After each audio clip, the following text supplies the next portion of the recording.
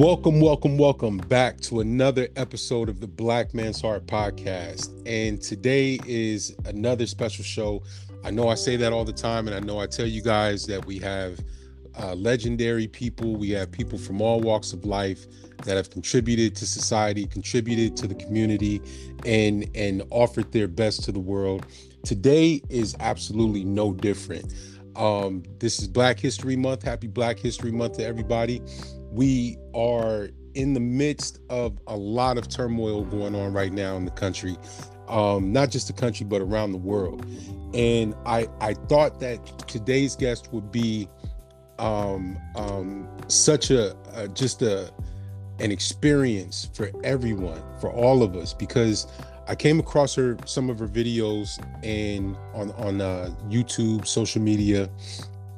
And it literally gave me chills. Like, even now, just thinking about it, I get a chill, because, and I expressed this to her in an email, the things that she's been able to say and accomplish, a lot of us have been made examples out of, killed, our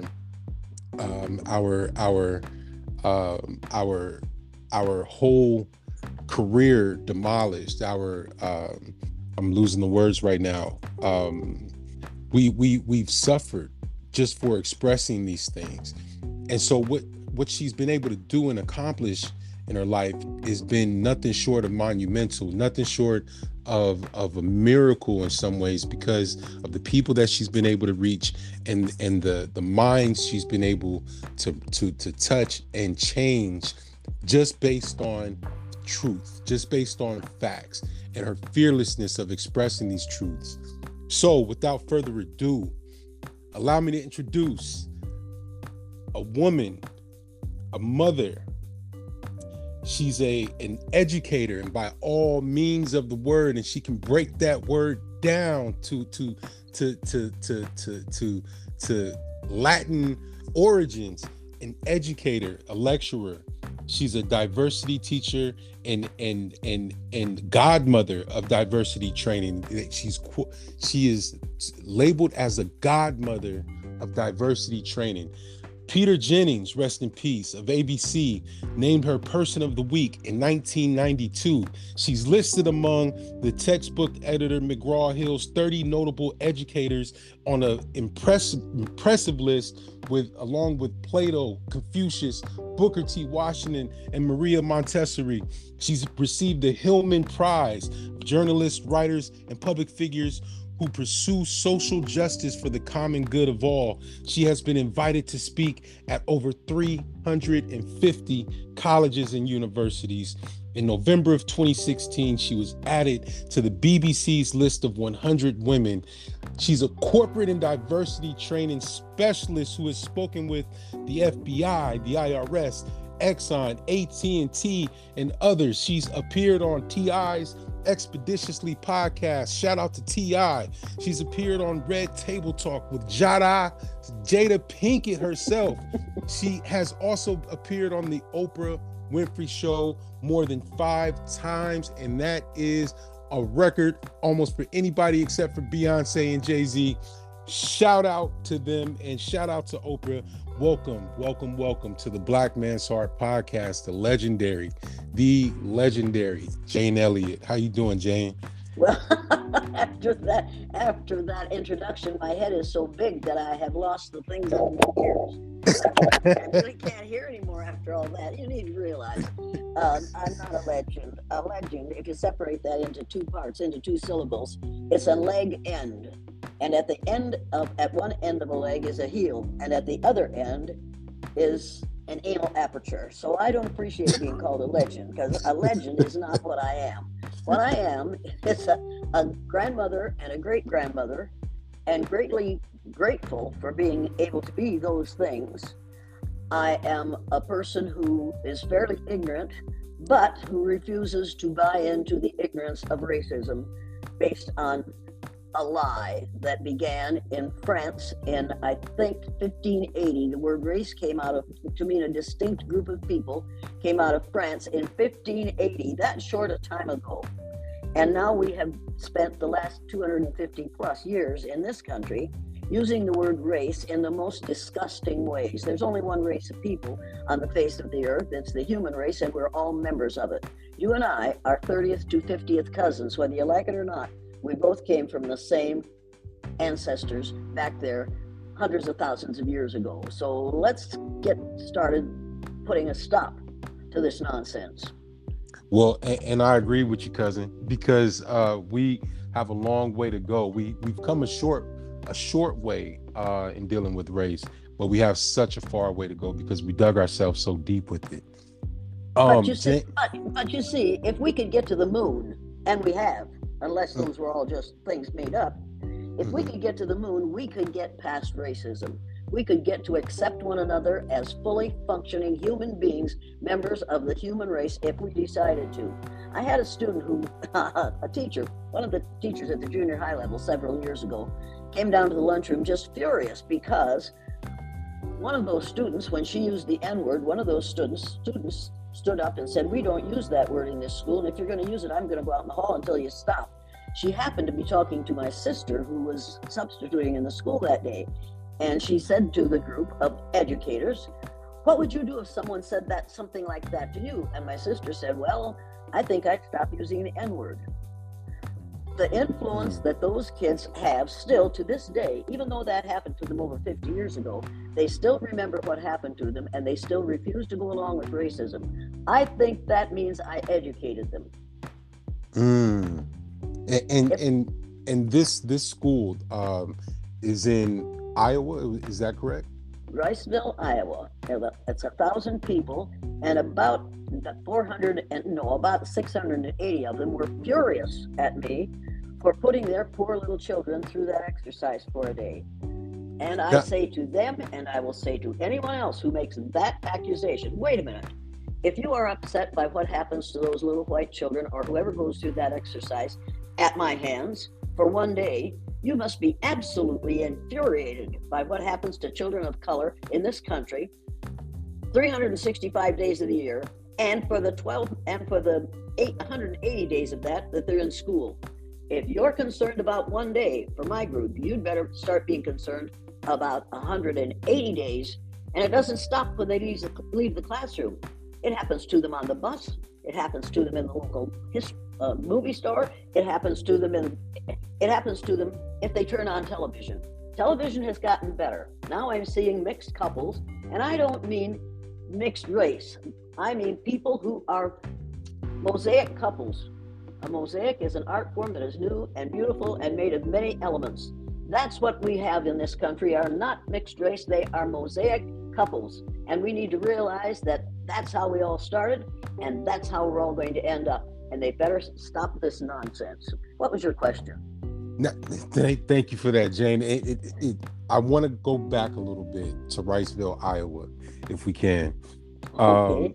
You came up at a time where there were whites-only theaters and bathrooms, things of that nature. And for those of us that don't know, can you describe to the best you can around that time what growing up in Riceville, Iowa was like for you? Well, as you say, everybody was white, but of course that's a lie too, because there are no white people. That's another thing we ought to get over. We are all shades of brown. But in Riceville, Iowa, we had been conditioned to believe that there are at least 5 races, and white and black and yellow and red and whatever, and brown. All right, we'll accept all those 5 as long as we put white people at the top. That's the way that's right. Hey, that's the way it was. That's what we were taught. I would go to church, go to the Methodist church, because we sang in the choir. My 3 brothers and one brother and 2 sisters and I sang in the Methodist church choir, and we'd sing our anthem, and then we'd go down and sit in the pews and look up at the minister standing in front of a picture of Jesus Christ who had light skin, straight hair, and he's looking upward. And I used to think, now wait a minute, how could he look like that if he came from Africa? And so everything that what the minister was saying was going over my head, because I kept looking at this person behind him who didn't fit what I thought he must have looked like. And now there are some people who are even admitting that, oh yeah, by the way, Jesus was an Ethiopian Jew. And he had and it said in the Bible, he had kinky, woolly hair and feet of bronze. Now, that's not the picture I was looking at in the Methodist Church in Riceville, Iowa, every day. There were 8 churches in Riceville. Most of them had the picture that didn't match the story. Mm-hmm. But we need to have someone that we feel comfortable praying to. And in this country, the vast majority of people so far in this country believe that Jesus was white. Well, he wasn't. We need to get over that. We need to start teaching the truth. If we can't teach it in schools, at least we ought to teach it where we go to worship. So that's a very powerful statement right there, because there's such an opposition to facts when it comes to religion, when it comes to the church, especially the church. There's a lot of things that are hidden for the reason of, well, if they knew the truth, then they would respond differently or react differently to what we're trying to teach them or show them, or the way that we want them to behave. Do you think one of the most important statements in the Bible is, "Ye shall know the truth, and the truth shall set ye free." Now, if we so-called white people could learn the truth and admit that all of us, and Native Americans and Chinese and Japanese and the French people, and we all came from the same place, a country in Africa. If we could just learn that and accept people of every shade of color, every shade of brown, which is what we all are, if we just accept them all as our cousins and treat them more fairly than we ever have before, we could settle this whole thing. We could finally become a nation that says liberty and justice for all. But you have to realize that in 1954, the Knights of Columbus lobbied their congressmen to get the words "under God" inserted into the pledge.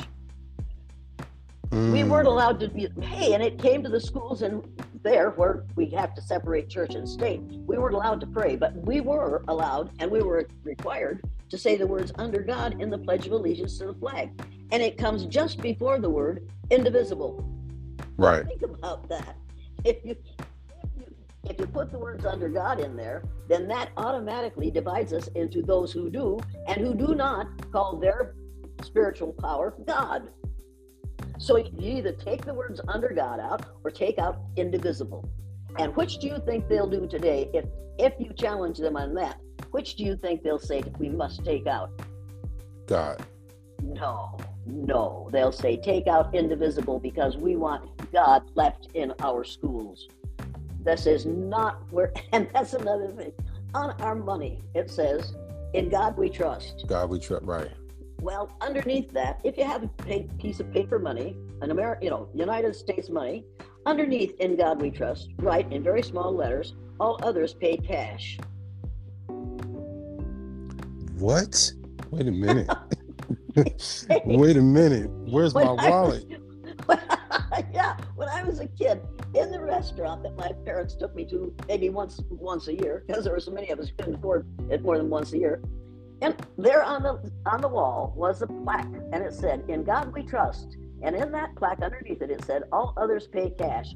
I thought that was the cleverest thing I had ever seen, and I have never forgotten it. So, and I think that if we're going to put "In God we trust" on our money, underneath it, we should put "All others pay cash." Because you see, if you really believe in God, you don't idolize money. Now think about that one. And that's such a deep statement. I mean, not even statement. That's fact. But yeah, it is so ignorant to have "In God we trust" on the money that we use to keep us eating and drinking.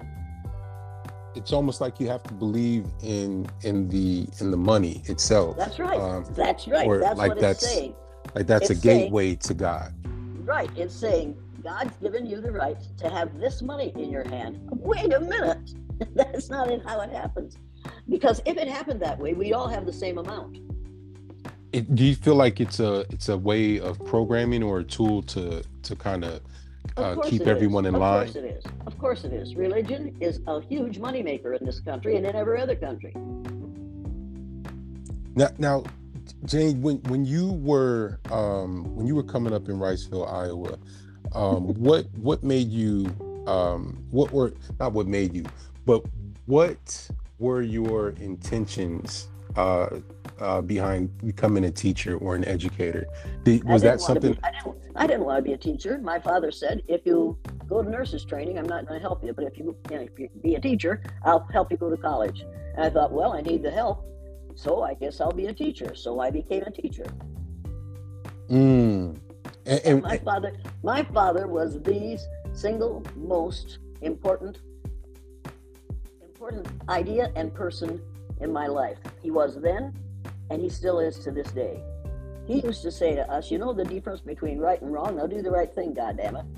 And I would think, Dad, you just swore. And he'd look at me and I'd think, oops, I better keep my mouth shut now. And I kept my mouth shut. I didn't say, yeah, Dad, you just swore. I just knew the difference between right and wrong. And if he said it, it was right. And if I argued, I was wrong.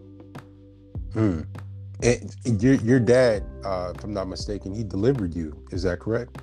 Yes. The doctor, it was November 30th. The doctor couldn't get out because of the weather, and his dad was doing something else. And so the young doctor had to replace what his dad was, replace his dad in the office. And so out comes this young man after I'm delivered.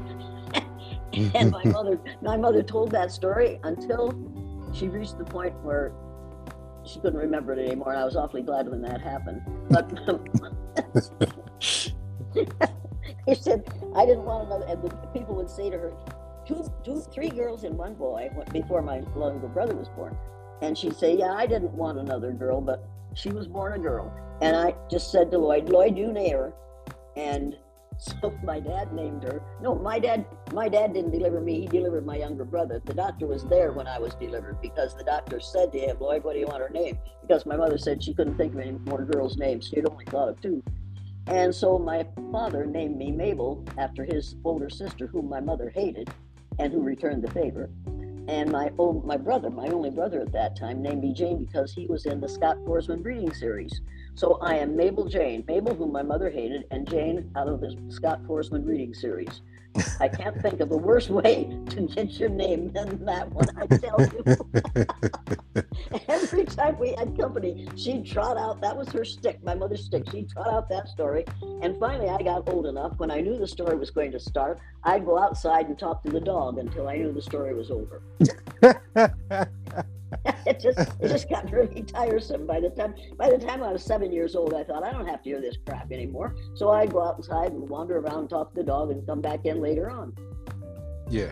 You tell a story. I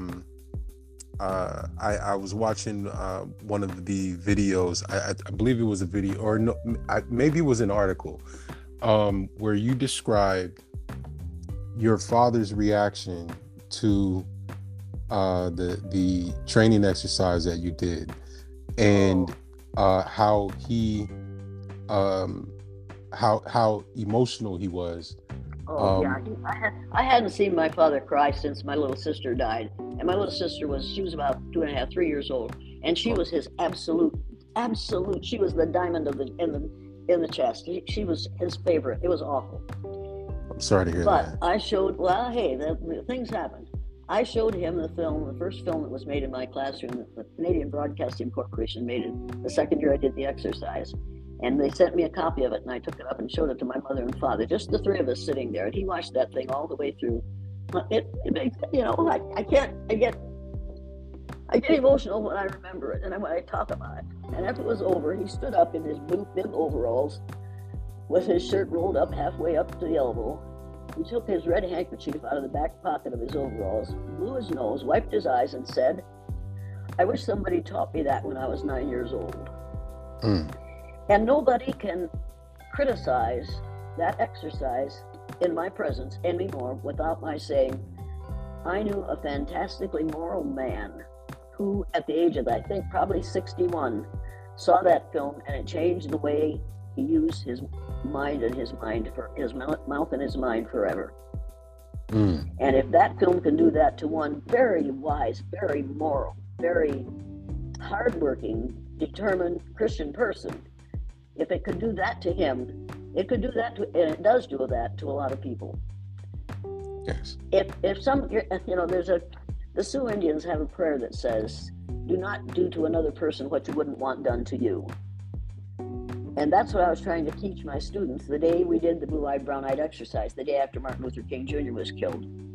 I was lucky because that prayer, which came from the Christian, so-called Christian missionaries, was what the Sioux Indians believed, and what I believed, and what my father believed. So, as far as I'm concerned, it's all a circle, and I'm wondering when I'm going to get to the end of it. And rest in peace to your father, who obviously was a very a great man and upstanding, and just the fact that someone can unlearn, or at least be aware that they were given something that was not good for their spirit, or something that was not good for their family, and they made that choice to unlearn it or to let go of it. That's a very courageous thing to do. It takes a lot of. But I think the thing that shocked him was that I, who was the other in my family, I'm the middle child, and I was the other, and I still am, except that the older ones are all gone. But I think the thing that shocked him was that I was the one who did that exercise, and I taught those students something that he had never learned. Right. And that, I think that was amazing to him, that this, the middle child, named after my sister, and who is the outcast, without a doubt, look what she has come up with. Now, I think the fact that I was the outcast and I was the middle child is the reason I came up with it, because I can relate to what people that we consider the other have to go through all day, every day. I can relate to that because that's what I did as a kid. I don't anymore because most of them are gone. But I think my father, what astounded my father was that the one who wasn't supposed to amount to anything has managed to come up with something that I wish somebody had taught me at the age of 9. Yeah. Isn't it crazy how sometimes the overlooked one, or the one who's forgotten about, or even the one who's doubted the most, has the most gifts, or is blessed with some kind of realization early in life? Well, you have to develop a knowledge about yourself, because you can't depend on what others say about you. You have to decide what you are, and you have to decide that you're not going to allow others to dictate you or your character or your intelligence or your ability. And that's the major problem for people of color, particularly for Black people in this country, the people who call themselves Black who aren't. For melanaceous and melanotic people in this country, that is the thing they have to do all day, every day. And that's what melanaceous and melanotic mothers and fathers have to do all day, every day, is build up their children that this society is tearing down. And what scares melanemic people, which is what I call white folks, I think what scares Wait. Well, where did that come from? Okay, if you have a lot of if you have a lot of, if you don't have enough iron. Oh my gosh! Wait a minute. If you don't have, it makes perfectly good sense if you have a mind like mine. If you don't have enough iron in your blood to keep you healthy, you are called anemic. Anemic. Right? If you don't have enough melanin in your skin to protect your cells from the damaging rays of the sun, you must be melanemic. Make sense? Yes. Absolutely. Yes. If you have more of it, you are melanaceous, which rhymes with gracious and spacious and efficacious. It's a good thing. If you have a lot of it, you are melanotic. And that word is in the dictionary. And it means having a lot of melanin in your skin to looking very dark brown, almost black. But it doesn't say black, it says almost black. So melanemic for so-called white people, melanaceous for those who are nicely tan, and melanotic for those who really look like the first people that inherited that inhabited this earth. Makes sense to me. I wish we had those words when I was growing up in school. Of course, and so do I. And so do I, because then you have to realize that white and black came out of the Spanish Inquisition. And a man named Torquemada realized after he'd killed a bunch of Christians He didn't want to kill Christians. He just wanted to turn them into Catholics. But he had killed a bunch of Christians. Then he realized you couldn't tell what a person's religion is by looking at them. So he decided he would base his decision as to whether you deserve to live or die on skin color. And he called the lighter people white because white is the color of goodness and purity. And he called the darker people black because black is the color of savagery and evil. So here we are in this society, still using those two terms, which are totally irrelevant when you're talking about human beings. Blackness does not equal savagery and evil, not in any of the people that call themselves black when I'm around them. I haven't met one yet. And I haven't met very many white folks who are pure and perfect. So let's stop using black and white. Let's start using melanemic, which simply means you aren't very bright, melanaceous, which means you have a little more melanin, and melanotic, which means you look like the first inhabitants of this earth. I'm writing that down right now. I'm writing that down.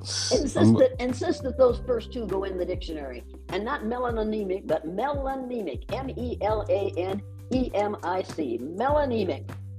Melanemic, melanaceous, and melanotic. Yo, shout out to Jane Elliott right now on the Black Man's Heart. And now you're going to have to change your program name from the Black Man's Heart to the Melanotic Heart. Yeah, the Melanotic Heart. Are you very dark brown? Then you're melanotic. If you're dark, if you're brown, but not real brown, then you're melanaceous. The melanaceous man's heart. And see what people say. They will go crazy. They will turn you off. They won't even turn you on. You've got to be black because we said so. Exactly. Now, I'm glad I'm not drinking anything right now because oh my God. I'm not either, and I don't care what you think. I'm not drunk, except I am drunk on the idea that you, a melanaceous or melanotic man, would care to listen to me, a melanemic woman. I think it's important. Now, the Sioux prayer, O Great Spirit, keep me from ever judging a man until I have walked in his moccasins. Until I've walked a mile in his moccasins. How did that become? What does that mean to you? And at the time that you learned of the MLK assassination, well, we were studying the Indian unit at that time. We called it the Indian unit then. And I did it in the springtime. You always do it with third graders. And I did it in the springtime because those little boys wanted to get out and dig in the mud, and those little girls wanted to get out and put on their summer dresses. And they didn't want to think about school, so I had to do something that was fun. And the Indian unit was always exciting and fun and totally different from anything else we did. And so one of the things we learned was the Sioux Indian prayer that says, "Oh, Great Spirit, keep me from ever judging a man until I've walked a mile in his moccasins." And the night after Martin Luther King Jr. was killed, I decided that when I taught that prayer the next day, I not only was going to teach them the prayer, I was going to arrange to have some of my children walk in the shoes of a child of color in this country for one day. And that's what I did. That was the often talked about the I think timeless experience, not experiment, but what is the word of the blue eyes, brown eyes. Exercise, yeah. It was an exercise in empathy, but I wouldn't have called it an exercise in empathy. I would have called it an exercise in how it feels to be judged on the basis of a physical characteristic over which you have no control. And if you don't like it for you, maybe you'd better see to it that it doesn't happen to somebody else. What was that energy like amongst your students that first awful. day? Oh, it was awful because I had blue eyes and the brown-eyed people were on the top. And when I told my students that blue-eyed people aren't as smart as brown-eyed people, little Debbie sitting in the front row looked up at me and said, "How come you're their teacher here if you got them blue eyes?" And I thought, well, you little shit. And then I realized that I had a tiger by the tail. And Alan Moss in the back row stood up and said, if she didn't have them blue eyes, she'd be the principal and the superintendent. They're brown-eyed. And I thought, oh my God, he's the one Wow. who's going to go along to get along.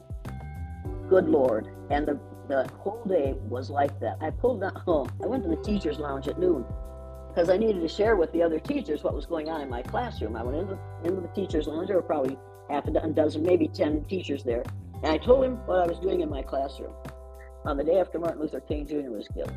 And when I had finished, the younger of those two teachers, who was probably 48, 50 at the time, said to me, I don't know how you have time for all that extra stuff. It's all I can do to teach reading, writing, arithmetic. Well, as far as I was concerned, she hadn't taught reading, writing, and arithmetic yet. I listened to her read the spelling list for her students one day. It's interesting. I don't have to go into that.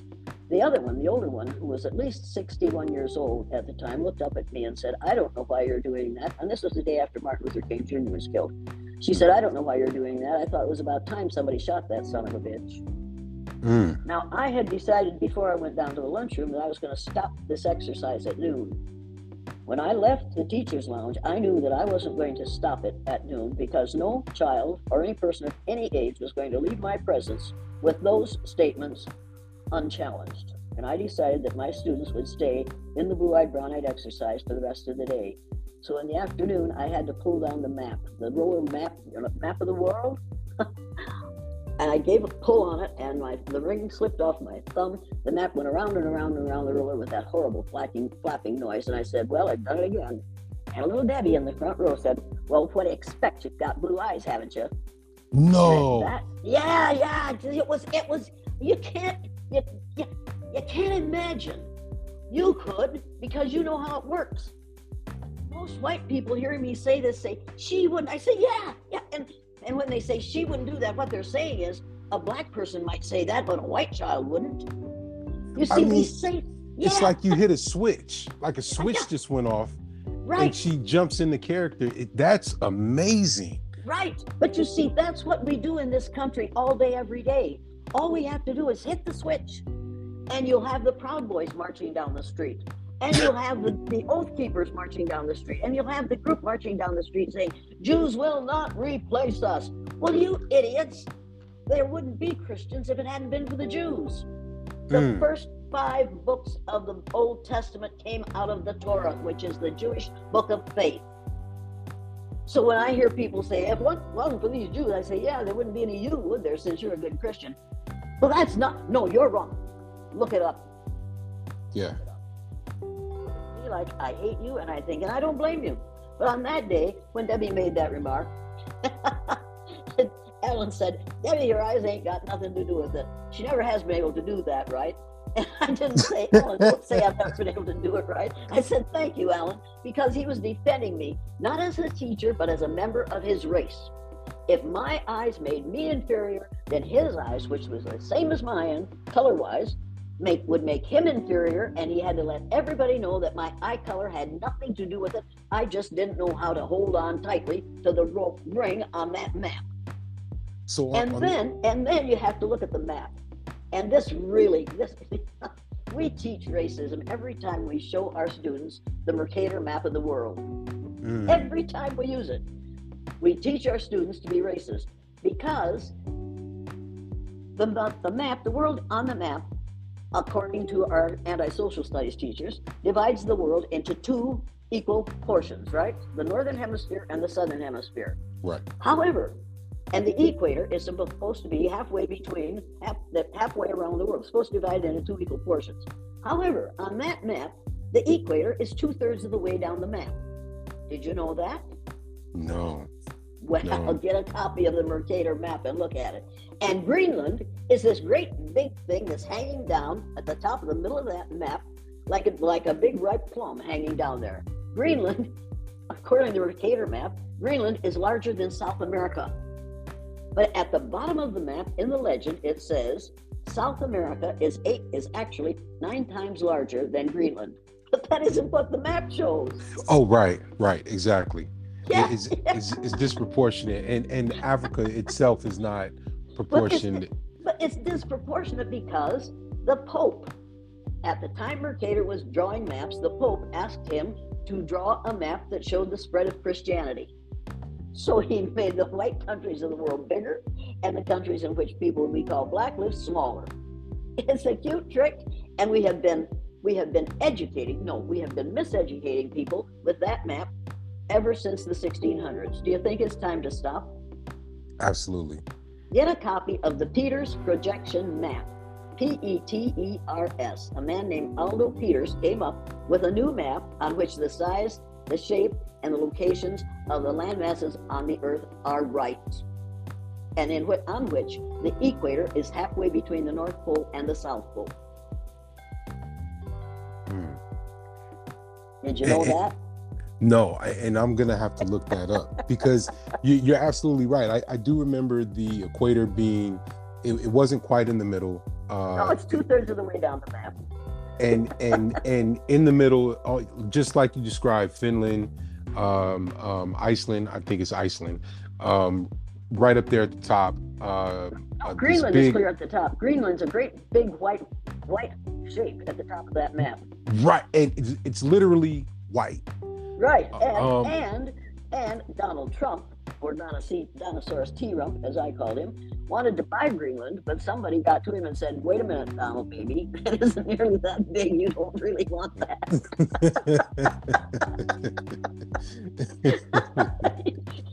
you look at the map and you listen to the things people say about it, and you think, "Oh my God, they don't even know that isn't a true picture of the size, the shape, and the location of the land masses on the face of the Earth." You took a third grade class, and within the span of a day, turned them into American society. A microcosm of society in one day, and it only took me 15 minutes. Did you have any? Did you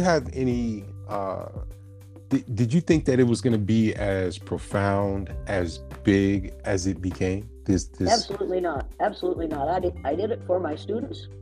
I didn't think it was going to leave my classroom, but there was no way those kids could go home and not talk about it at home. And then the word got out, and then we reversed, and that was on Friday. And I was afraid to go back to school on Monday because I knew I had heard the boys, the blue-eyed boys, talking about what they were going to do to the brownies, as they called them, when the Blueies got on top. So I was afraid to go to school because I was assured there was going to be a whole lot of, I thought hell was going to walk over. I thought it was going to be ugly. I went into the classroom, reversed the exercise, and the most amazing thing happened. Those blue-eyed kids were much less vicious than the Browns than the Browns had been to them. And I thought, what in the devil is going on here? So on Tuesday, before we discussed the exercise at all, I had each child write a 4-paragraph composition telling how the child felt on Friday, how the child felt on Monday, what discrimination is, and who Martin Luther King Jr. was. After they had finished writing, we got in a magic circle, and I said, "Now, kids, I want to know. You blue-eyed boys said you were going to get even with those brownies when you got on top. You didn't get even. Why didn't you get even?" And they said, and this is the thing that every so-called white person in this country has to hear. They said, because we found out how it feels to be on the bottom, and we didn't want to make anybody feel the way we felt when we were on the bottom. Children said this. Children said this. Little 9-year-olds learned that to others as you would have others do unto you, or you're going to suffer. You're going to suffer what you have done to others. It's in the Bible. It's in the Quran. It's in every book about how to be a functioning human being, but we ignore it.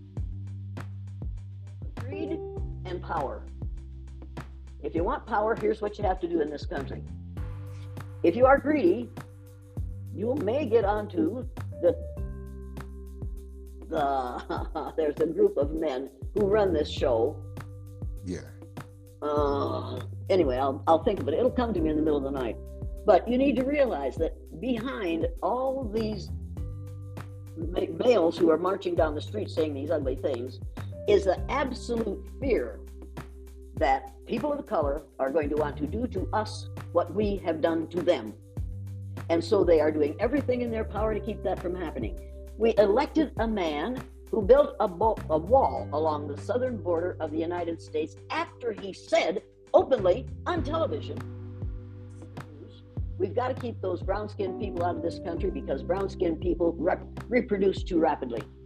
And he also closed Planned Parenthood meetings. Planned Parenthood businesses because he was quite convinced that the only thing that happens there is we help white women get abortions. That's not the only thing that happens in Planned Parenthood meetings. You need in businesses. You've got to get over your fear of being replaced. Right now, I am being really, really abused verbally on my computer because people are accusing me of indigenous erasure. I'm not trying to erase indigenous people, the Native Americans. I am saying, and I will say it until the day I die, and I've been threatened with death a lot for saying it, we are all members of the same race. We are all Homo sapiens. If you don't believe that, get the book Sapiens. Or just look at the Bible, and you'll realize that we're all members of the same race. It's time for us to get over this stupidity, and I'm going to keep right on saying that. It is absolutely essential that I, as an educator, and the word educator comes from the root ductus, which means lead, the prefix e, which means out, the suffix ate, which means the act of, and the suffix or, which means one who does. An educator is one who is engaged in the act of leading people out of ignorance. And it is my job as an educator to lead people out of the idea of 5 or 6 different races, or the idea that a different color group is a different racial group, because it isn't. There's only one race of people on the face of the earth, and that's the human race, and we're all members of it. I will continue to teach that until as I said, until the day I die. So I will probably live for a very long time, because it takes people Yes. a long time to learn. To learn. So I'm going to be here, and of course now I've been banned because I think of the Hebrew Israelites. I have been banned on all colleges and universities because of what I say. There are people who do not want to be told that you can't judge people. My dad used to say you can't judge a book by its cover or a man by the color of his skin. He was right. He was absolutely right. And we've got to stop this nonsense.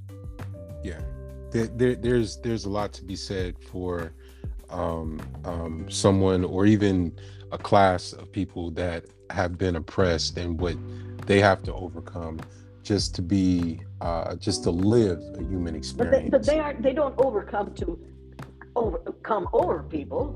They overcome to survive. And you shouldn't have to do that. It should be enough that you have to fight the elements without having to fight all the so-called humans around you. That you shouldn't have to overcome. Now, and we're definitely going to get into the something that you brought up a minute ago about the death threats and everything like that. We're definitely going to get into that. But I want to know, what kind of reaction did you get to this? Because after PV or the Associated Press got a hold of this story that was printed in a local newspaper, it began to kind of blow up in the way that things at that time, of course there was no social media or anything, but newspapers and media. It blew up immediately. It blew up immediately for me because I was not a beloved of the faculty before I did it, because my sister resigned in order to adopt a child, and when I went in to apply for her job, the superintendent said, if I lose one Jennison, which was our last name as children, if I lose one Jennison, I'll be all right if I hire another one. And I thought, oh, Mr. J, you are so mistaken. You are not getting another Mary. You are getting a Jane. We are very different. But he found out, and they interviewed him, another superintendent, one of the many I had, after many years, and I'd done the exercise many years. They interviewed another superintendent, and he said, I wish I had a whole building full of Jane Elliott's. So the teachers didn't like it because it changed the way they could teach in their classrooms. But most of the parents had no problem with it. In fact, I remember a parent coming to the teacher in-service training, parent-teacher conference. And she said to me, and we had done the exercise, she said, thank you for what you've done for my son. I said, what did I do for your son? She said, he was always so mean to his little sister, and we just hated to see him get off the bus. But ever since he went through that exercise, he has been a different child. He's even kind to his little sister, and we're glad to see him come home in the evening. Wow. Yeah, now, we can turn kids into saints, or we can turn them into little sinners who feel about things the way we do. Oh We yeah. have to change the way, yeah, we have to change the way we feel about people and the kinds of things we say about people if we're going to change into a more comfortable and more accepting and more appreciating society in the future. Now, children are a little bit more malleable than grown-ups. What can you can you talk about the town's reaction, the other teachers' reaction to Oh, the they hated me. They hated me until many of them are dead now, so that's over. I don't have to worry about that anymore. But, but yeah, when I first went into teaching, when I was a child, I could walk down the street and everybody would speak to me. After I did the exercise, I could walk down the street and people would cross the street to avoid having to confront me. It was just a scream. It was, and my mother finally, after my father died, my mother kicked me out of the family because I had ruined her reputation in that community with that eye color thing. And I thought, well, there's only 1,000 people in this community. That can't be too bad. But my father said, I wish somebody had taught me that when I was 9 years old. Did that empower you? Did that give you a sense Absolutely. of I'm on the right path here? Absolutely, because my dad was a moral human being. My mother was a casual Catholic, and my father was a believing Baptist.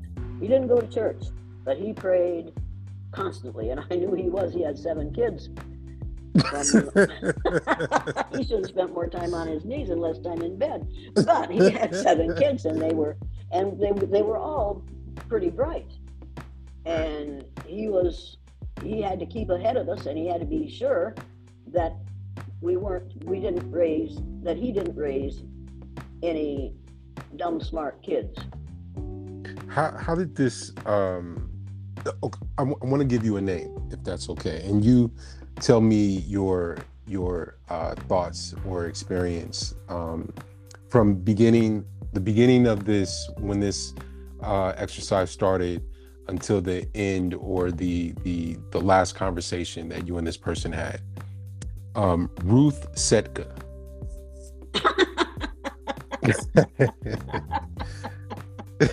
Okay, go ahead, ask your question. How was your relationship with Ruth Setka affected by this? Well, it depended on whether you were looking at her or turned. If your back was turned, you got a whole different reaction. If you were looking at her, she was smiling. If your back was turned, you want to wear steel plate on your back. Wow. That's simple. She would agree with you to your face and agree with the people who hated you to your back. And was it like this before this exercise took place, or was it? Sure, it was, because I took the job that she applied for. Gotcha. Everybody thought that she would get my sister's job when my sister resigned, and the superintendent knew who he was going to hire, and it was me. So you had metaphorically speaking, all guns pointed at you from the start.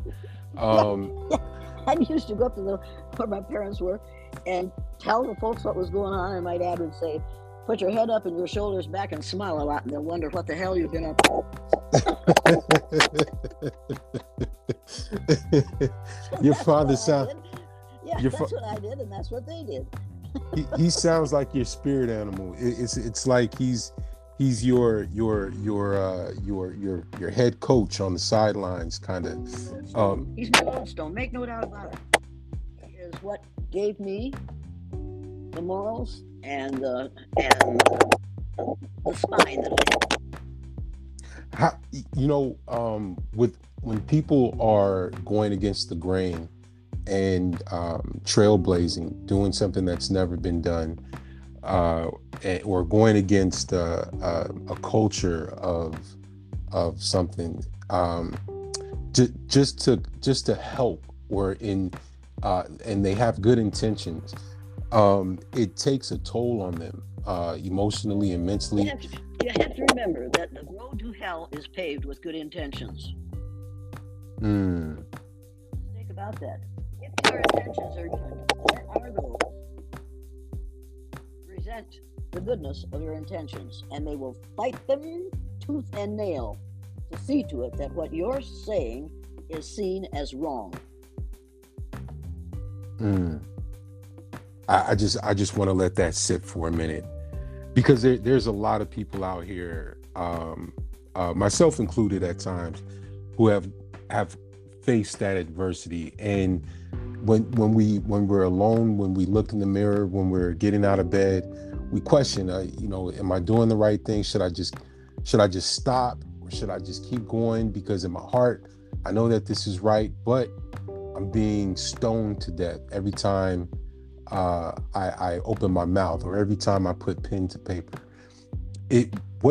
How did you maintain your sanity? How did you keep it all together? Well, I was never particularly sane, because you have to be insane to do what I do. Yeah. So I didn't maintain my sanity, but I did maintain my father's voice in my mind saying, you know the difference between right and wrong, now do the right thing, goddammit. And I know that the way we teach about the history of this country, and about the history of the first people who came here, and about the history of men and women, I know that we're teaching the wrong thing. I know that we're teaching a lie.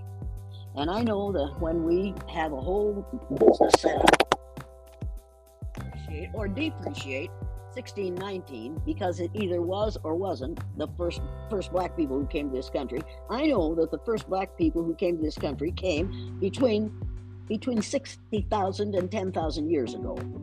So I know that we've been teaching a lie for a lot of years, and it's time for us to stop teaching the lie. And if I refuse to teach the lie, I'm going to be a pariah in my hometown and in my family. And I realize that. But on the other hand, I can hear my dad once again saying, you know the difference between right and wrong. Put your head up, your shoulders back, and let the mission wonder what the hell you're up to. And that's what I do. You don't like what I do? Prove me wrong. But don't prove me wrong by talking to me about Columbus. And don't prove me wrong about talking to me about the Hebrew Israelites. Don't bother me, because I've simply decided that I'm not even going to respond to those remarks anymore, because they aren't telling the truth. And I am not going to give a platform to people who are out there deliberately trying to create problems among people based on skin color or religion. Your skin color, but you can sure as the devil change your religion. And if your religion says that I'm wrong because I don't think like you do, then there's something wrong with what you're saying. Absolutely. And I remember in the email you spoke to that. You said that if the problem is our weight, well, we can lose weight.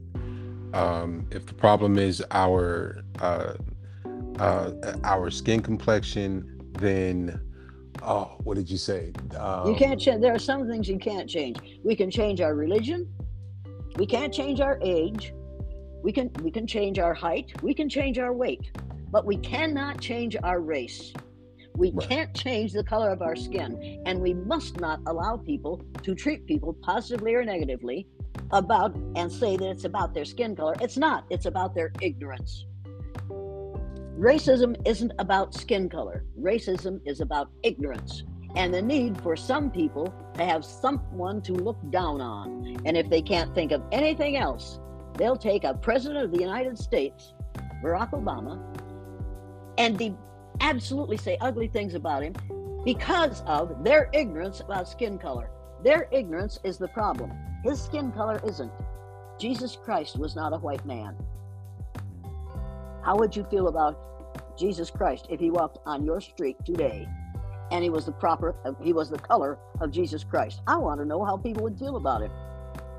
Yeah, they'd all become atheists. Make no mistake about this.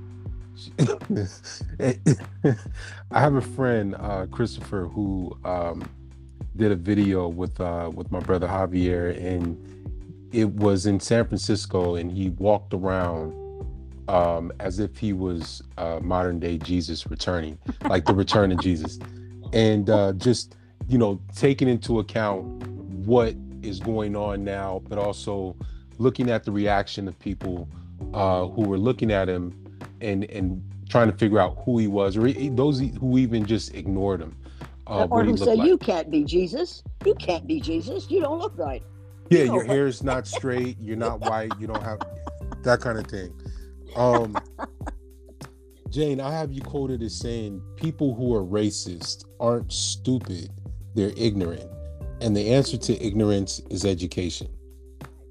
Do you think and I know you I kind of have a feeling of how you're going to answer this question, but can education can education unlearn or make someone encourage someone to let go of the propaganda that they've been um, given and raised with, kind of the teaching that was placed in them? Do you think education can allow them to let go of it? Hey, hasn't it forced people of color to hold on to it because they've been educated to believe that they're less than? Don't tell me that education doesn't work until you look at what education is in this country has done to people of color. Because of the way we educate, and we aren't educating. Education means to lead people out of ignorance. The education in this country doesn't lead people out of ignorance. It perpetuates ignorance. And if you go to school knowing that you're okay because you're black, and mom said the first people on earth were black, and I'm like the first people on earth, and the teacher says your mother's wrong about that. This is what Jesus looked like, number one. And Columbus was not a man of color. So you need to forget about that. You need to realize that the people who have done valuable things in this country and on the face of this earth are all white males. If that's what your education teaches you, and you grow up to believe that, then don't you tell me that education can't make a difference. We could teach children the truth. Starting Right, from preschool, we could teach children the truth. And we could right. change the level of racism and the level of ignorance about skin color in this country. And we have these kids for 180 days of the year, 8 hours of the day. Think of what we could accomplish if we did a good job, because think of what we have accomplished by doing a bad job. We have Mm. created our own problem by miseducating the American mind. Do teachers, or what role do teachers have, or what role do they play in Perpetuate the status quo. Make no mistake about that.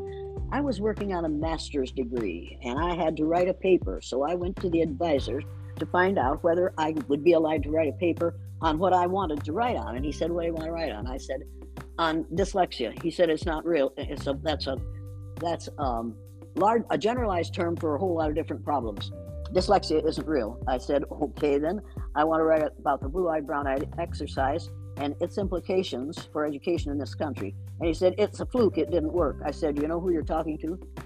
He said, "It's a fluke. It didn't work." And I thought, "Well, you silly." And I walked out and I went back to my teacher, another educator, and I told him what had happened. And he said, "Jane, do you really think you'd be a better classroom teacher if you have a master's degree?" I said, "Well, actually, looking around me, I guess I wouldn't." He said, "No." He said, "Why bother? You're doing a good job. You're doing a really good job. Why would you bother with this?"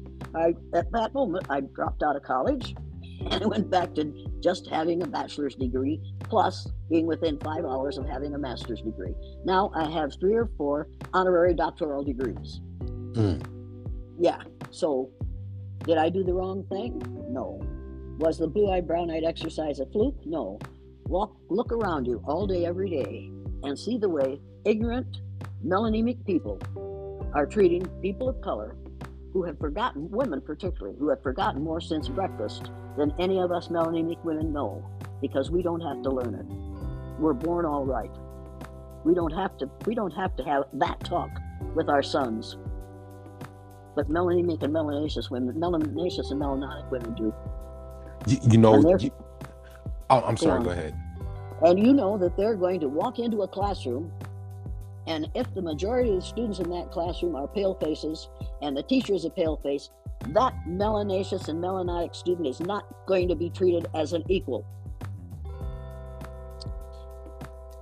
That's absolutely true. I remember my fifth grade teacher, Mrs. Keller, looking at me one day, and she had this disgusted look on her face. We were having a class party. She had this disgusted look on her face, and she goes, "I just don't like the way you chew." And and for years after that, until maybe I was in my mid to late 20s, I was afraid to eat in front of people. I didn't want anyone to see me eating. Like I would be embarrassed to eat. And it took my grandmother to tell me, well, you know, Barry, everyone has to eat. It's normal to eat. You don't feel shy about eating in front of people. And I had to let go of something that my teacher told me one time when I was little, because it affected me that much, and I didn't want to be offensive to her, kind of thing. God. So God. so you're absolutely right. Teachers are in a position, they can either dismantle or they can uphold that status quo. Mm-hmm. They can either be educators or not. But if you're going to be a teacher, be a teacher. Teach the facts that aren't facts. If you're going to be an educator, lead people out of ignorance. Now, But you have to start with yourself. now, oh, absolutely. Oh my gosh, say that again. Yes. If you're going to educate people out of ignorance, you have to start with yourself. And you have to read books like Nile Valley Contributions to Civilization. Have you read it? I have not read that book. Oh my God. In that book, he says, 4,000 years before the birth of Jesus Christ, which makes it 6,000 years ago, people in the Nile Valley, which is in Egypt, were doing cataract surgery with metal instruments. Did you realize that? Yes, I have heard about that, yes. Well, I hadn't. And I thought, oh my God, and what else? And the rest of that book is absolutely mind-blowing for somebody who has almost a master's degree and never heard any of this, because we were not allowed to learn about the valuable things that people of color did before there were white people. You know, I learned of this when I was younger. Shout out to my grandmother Paulette, who would take us to a Black-owned bookstore in San Francisco called Marcus Bookstore, and we would be shown these pieces of literature that talked about things like this, and we would discuss it also. But then you go to school, and this is like elementary school. You go to school, and someone calls you a nigga, and just that quick, your pride and all of these things that you learned about your ancestors, it melts away, so that you can be that N-word, so that you can be whatever it is that word encompasses. And you have to elevate the person who said it to a higher level, because he has the right to talk that way, and he must know what he's talking about. Right. And because sometimes those words, they carry different weights of or different dimensions of self, what is it, perception, how I look at myself or how others will look at me. So if my friend calls me that word, I must be cool. I must be, one of those guys that, can handle himself. If someone else says that word to me, it's going to affect me in a way where I feel like, lower than a dog on the street. Right. I must be inhuman. I must be subhuman. Those words. Wait a minute. Words are the most powerful weapon devised by humankind. We use them to destroy people or to create people all day, every day. And the N-word in the mouth of a white male or white female is vicious and vile. And in the mouth of a black male or female, it says, look what I am, and there ain't nothing you can do about it, fool. Right. And that's the reason pale faces don't like that word, because in your mouth, it has a whole different power than it has in theirs. They want that power. White folks want that power, and they're scared to death of losing it right now. I remember you. I remember reading a quote of yours where you said all whites are racist. What is, if you can tell us, is there a correlation between white fear and white guilt? White fear is the result of white guilt. we are guilty of having done absolutely horrendous things to people of color, both native, First Nations people and black people and people from China and Japan and wherever you have a color that is different from ours. We are guilty of describing you in unpleasant and unacceptable ways because we are so afraid that one of our children will mate with one of yours and we will lose our numerical majority in the United States of America. Now, within 30 years, we will have lost our numerical majority in the United States of America. And that's the reason for a Donald Trump getting elected. And that's the reason for a wall along the southern border of the United States. And that's the reason for closing Planned Parenthood clinics. Make no mistake about this.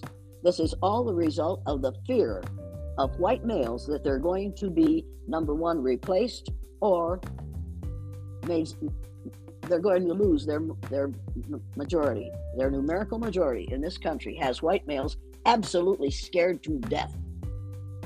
That's what's going on. You need to be aware of that, and you need to watch this next election. Watch this very carefully, because what happened in the last election, if we're lucky, women of color, melanaceous and melanotic women of color, will save this society again by voting for the person who supports a country in which we do not judge people positively or negatively on the basis of the color of their skin. If that doesn't happen, if we get stuck for another 4 years with an idiot like we did 6 years ago, this country will lose its democracy. And do you think the legalization or the criminalization of abortion has something to do with that? Of course it is. Of course it does. We don't want white women to have abortions. In 1987, I think it was, 60% of the abortions were white women. About 5 years ago, I gave a speech someplace, can't remember where it was, and I said that. And these three little guys down the audience were real agitated, and I said, I'll talk to you after I get done. So after I got done, I went out on the other next area, and this kid came and said, yeah, you need to know that you got your facts wrong. I said, what did I say wrong? You said that 60-some% of the abortions were white women. I said, and what are they? He said, it's only 32% now. I said, you just made my point. In 1987, it was 60%. Now, 20 years later, it's only 30-some%. And his face went, ah. I said, now do you know what I'm telling you? He said, it sounds as if you were right. I said, absolutely, I'm right. White males are quite certain that the only ones who are getting abortions are white women. And they can put a stop to that, and they will if they can, because they are losing their numerical majority in the United States of America. That kid, his brother was with him, and his brother said to him, she's right. She's right. And he was just gobsmacked. He didn't know how to relate to this. He didn't know how to respond to it. There is no response to it, except I didn't think of it that way. Of course you didn't think of it that way. Here's the problem for all of us. I was born in 1933. That was the year that Adolf Hitler and Franklin Roosevelt came to power in their respective countries.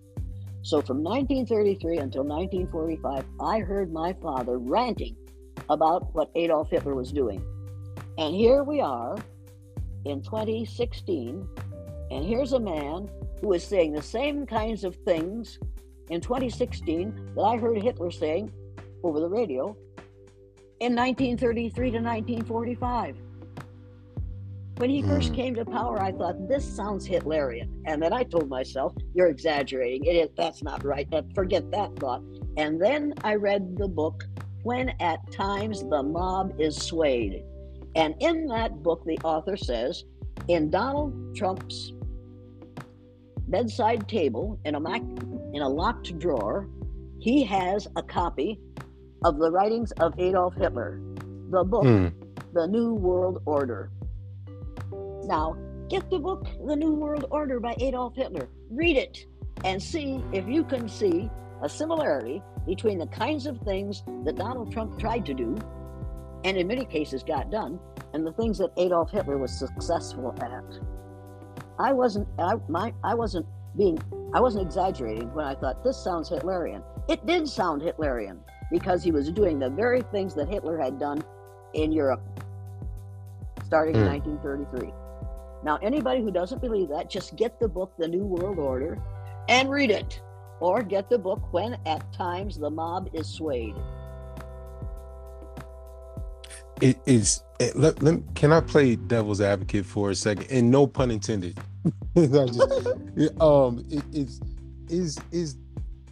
Trying to preserve the melanemic race or the melanemic people, is trying to preserve it by any means necessary. Is that racist? Well, think about it. If in order to preserve the melanemic people, you have to destroy the history and the presence of the melanaceous and melanic people, is that racist? I think you can answer your own question. Of course that's racist. Mm-hmm. We teach racism in the schools on a daily basis by the map and by Columbus discovering America, which he couldn't, and by denying the truth. The only way you can avoid teaching the lie is to teach the truth. We refuse to teach the truth, and by so doing, we manage to teach the lie, which is the rightness of whiteness. And you need to remember, this is the thing that really makes what so-called white people angry. Only 15 to 18% of the human population of the earth is classified as white. Did you know that? Yes. Then tell me that less than half of that 15 to 18%, which makes it about 6%, which is white males, should have the power to run the whole cotton picking situation. The audacity of caucasity is because I used to wonder, how is it that a basketball team or a football team is predominantly people of color, but the quarterback or the head coach is almost always a white man, and right. and the owners, and how they're looked at. I looked at sports as I remember watching the movie Django with Jamie Foxx, and there was a scene in that movie where two slaves were made to fight to the death, and after the one guy won, he was given a bottle of alcohol, a woman, and a room to sleep in, and as his payment. He wasn't given money, he wasn't given his freedom, but he was given a woman, alcohol, and comfort. He was given what white men would like to have. Exactly. And while they benefited from the death, or from, and these men were putting their bodies, their lives on the line. It made me look at football like that. They had no choice. And when I look at a football game, when I look at a basketball game or a football game, I'm thinking, here we are, back to gladiators. Right. These guys are being used by the system, and they're being paid for a short time by the system. They're being paid well. But I remember when, I can't remember who it was, but when a black man was on television who was a fabulous football player, and he said, I'm fine during the event, but in the morning when I try to go down the stairs, I have to sit down and go down the stairs on my hips because I can't walk. So those guys, as far as I'm concerned, are gladiators, and the people in the stands are the people who are watching them, hoping they're going to see what happened to the gentleman a few months ago. That's how we get our jollies. Is when we see someone seriously hurt, then we can pray for him. But while he's on the field, we're praying that his team will lose. And now that you say that, the Coliseum, right. the stadiums are built in the manner of the Coliseums of old times. Absolutely. It's oh my gosh, that is crazy. It isn't crazy. It's human. That's what it is. It's human, but it is ignorant human. And conditioning, because we groom our children to want to pursue those careers, what we call careers in sports, professional sports now. Jane, But because in many cases we've made it impossible for a melanaceous or melanic man to succeed unless he is athletically talented. exactly, You know exactly. that, and I know that, and that teaches them exactly the wrong thing. And you know, and I know that a whole lot of those athletes who are out on that field or wherever they are at the college level are not taking really hard courses because they can take screen printing for 4 years and pass the course and still play football. Right. That is a fact. Yeah, sorry, but nobody wants to hear that. Particularly college people don't want to hear that. But when they look at what they're doing, they will have to admit that, yeah, we've done that very thing. When I was teaching junior high, I knew that some of my boys were not going to pass the course and they were going to have to take it over because they weren't paying attention. They didn't have to. And I went down to the principal and I showed him what their scores were going to be. And he said, you can't do this. I said, why not? He said, these kids are going to play football. They can't play football if they don't pass this. And this was junior high football. If they don't pass this course, they can't play football. I said, hey, that's not my problem. Yes, it is. I said, then you sign their report cards. You give them their grade and you sign their report cards. And that silly fool signed their report cards. We don't just begin at the college level. We carry on at the college level. Yeah. And we carry on what we did in high school. If you were a really great athlete in high school, it doesn't matter how much you know, as long as you can make the score or keep the other team from scoring. Yeah, win for me. Mm-hmm. Yeah. Jane, there's a what I've come to recognize as a fetishization. Oh my gosh, this word. It's a good word, fetishization. Yes, of black. And a lot of times we'll see blended families. I believe what you call mosaic. Thank you, mosaic families. However, there are families where, for example, there will be a black father, a white mother, brown children, and these brown children are not being given the talk, so that when they're in the public or in society, they're not they don't know what is waiting for them, kind of thing. Is there a responsibility for melanemic parents to educate their children on how society will treat them or handle them? Sure, but first we've got to change how we expect society to treat melanemic people, period. Instead of changing those kids, we've got to warn them. But we could stop warning them if we would tell the adults in the area, look, these are my mosaic children. I expect them to be treated just as well as any of your so-called melanemic children are. And I will fight tooth and nail to see to it that you do that. Now, if you want to keep me off your back, all you have to do is treat my children fairly. If you do not treat my children fairly, not only will I come to you with it, I will go to the newspaper and to the local television outlet. And I will make this school look as sick as it is. Now, what do you want to do?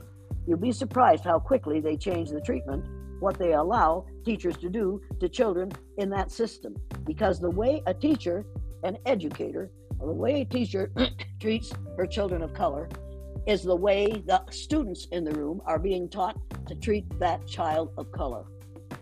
Right. That is the miseducation of the American mind right there. And if you can't find educators who aren't racist and who can't keep their racist ideas to themselves, you keep looking until you do.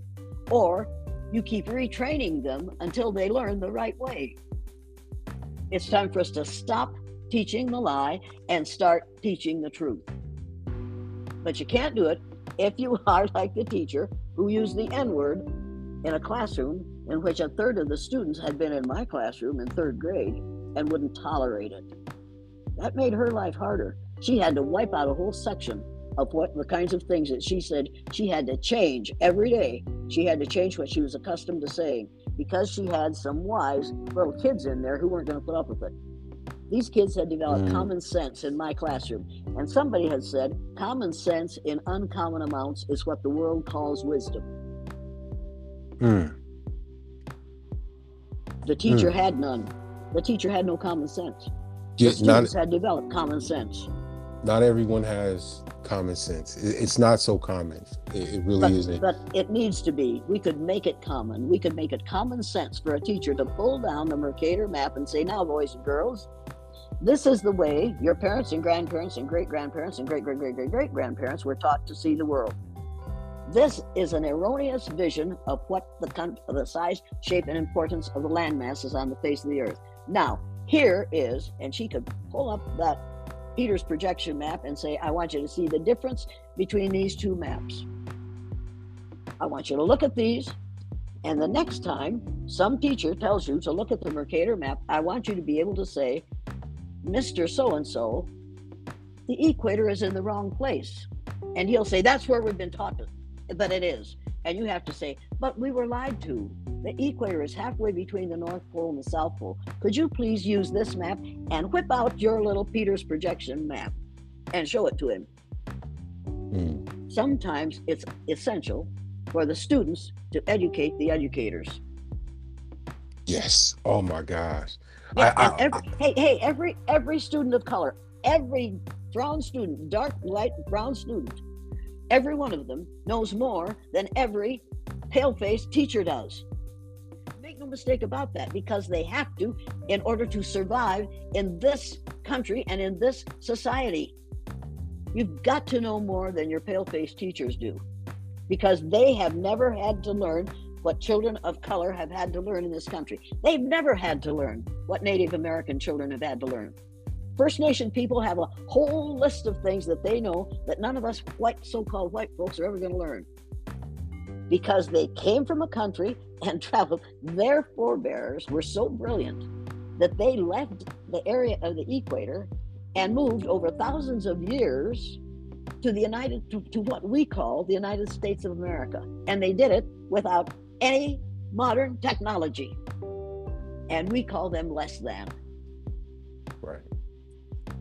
There's something wrong with us when we call them less than, and when we teach that only white people did all the discovering and the inventing and the whole thing came from white males. Give me a break. Or that all people of color, that all black people, so-called black people, were brought here on ships, which is not true. Because don't you just love it? Don't you just love it? The first black people came here as slaves. Bullshit. I'm sorry. No, they didn't. The first black people came here on ships that they owned, that they had built, and that they had sailed without any modern technology to help them find this place. Right. For thousands of years. Yes, over 60,000 years ago.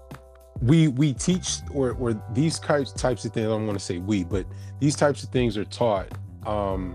And I'm reminded of earlier last year when my daughter,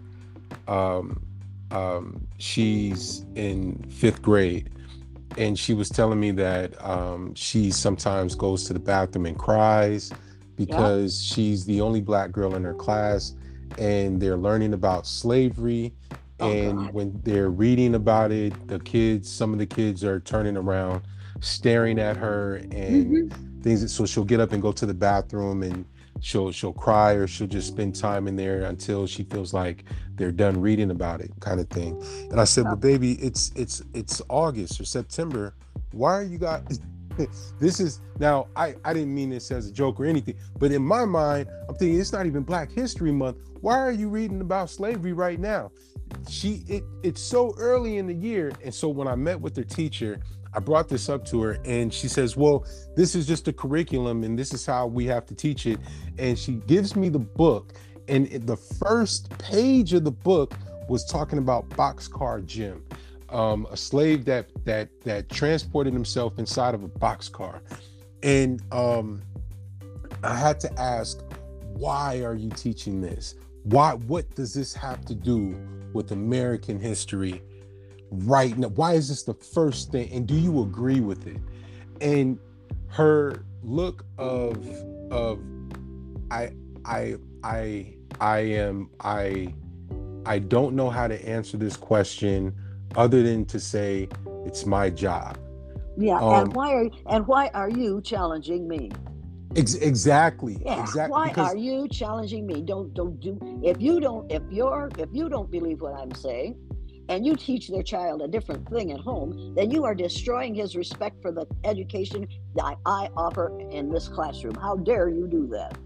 and that's something like you said we have to do just to just not only to give our kids the full scope of what's going on, but to also tell them what environment they're in, because when a child feels uncomfortable, we have to acknowledge that, and also let them know that you're not wrong for feeling the way that you feel. When a child feels like something is wrong, that's because something is wrong. There is a And when the teacher says it up at the front of the room, it must be true. right, right. Because you aren't a teacher. You don't know as much as that fifth grade teacher does. You've only lived longer than she has, and you've only known more than she has for all of your life, no matter how long she lives. Because you've had to know. You have no choice but to know. And that's what's going on with your son. Your son is going to have to be retaught at home and retaught what he is mistaught while he's in school. Do Jane, in your opinion, um do whites have an obligation to people of color? Do melanemic people? I love that word. I'm going to start using that word more. Do Good melanemic for you. people have an obligation to No, melanation? they have a responsibility to educate everyone with the truth instead of educating someone to believe the lie and to be prepared to continue to perpetuate the lie. If melanemic people are going to continue to be the people who make the decisions and who write the laws in this country, then we have to train students in ways that will make it possible for us to maintain that position in this society. So it is absolutely essential, if we want to remain as we are, to keep on telling the lie. But the problem is that we melanemic people are going to lose our numerical majority in this country within 30 years. Now it's about 28 years. And then what are we going to do when the truth is going to be told, because the majority of the people who are going to be doing the teaching and administrating the programs are going to not look like me, but they're going to look like you. And they're going to start studying and telling the truth and expecting everybody to learn the truth instead of the lie. Life would be so much easier if we would just remember, ye shall know the truth, and the truth shall set ye free. The only way we will ever be free of racism is if we start telling the truth prenatally. Right. If you haven't read the book, oh my God, Policing the Womb. If you haven't read the book Policing the Womb, you don't realize that racism starts while you're in the womb.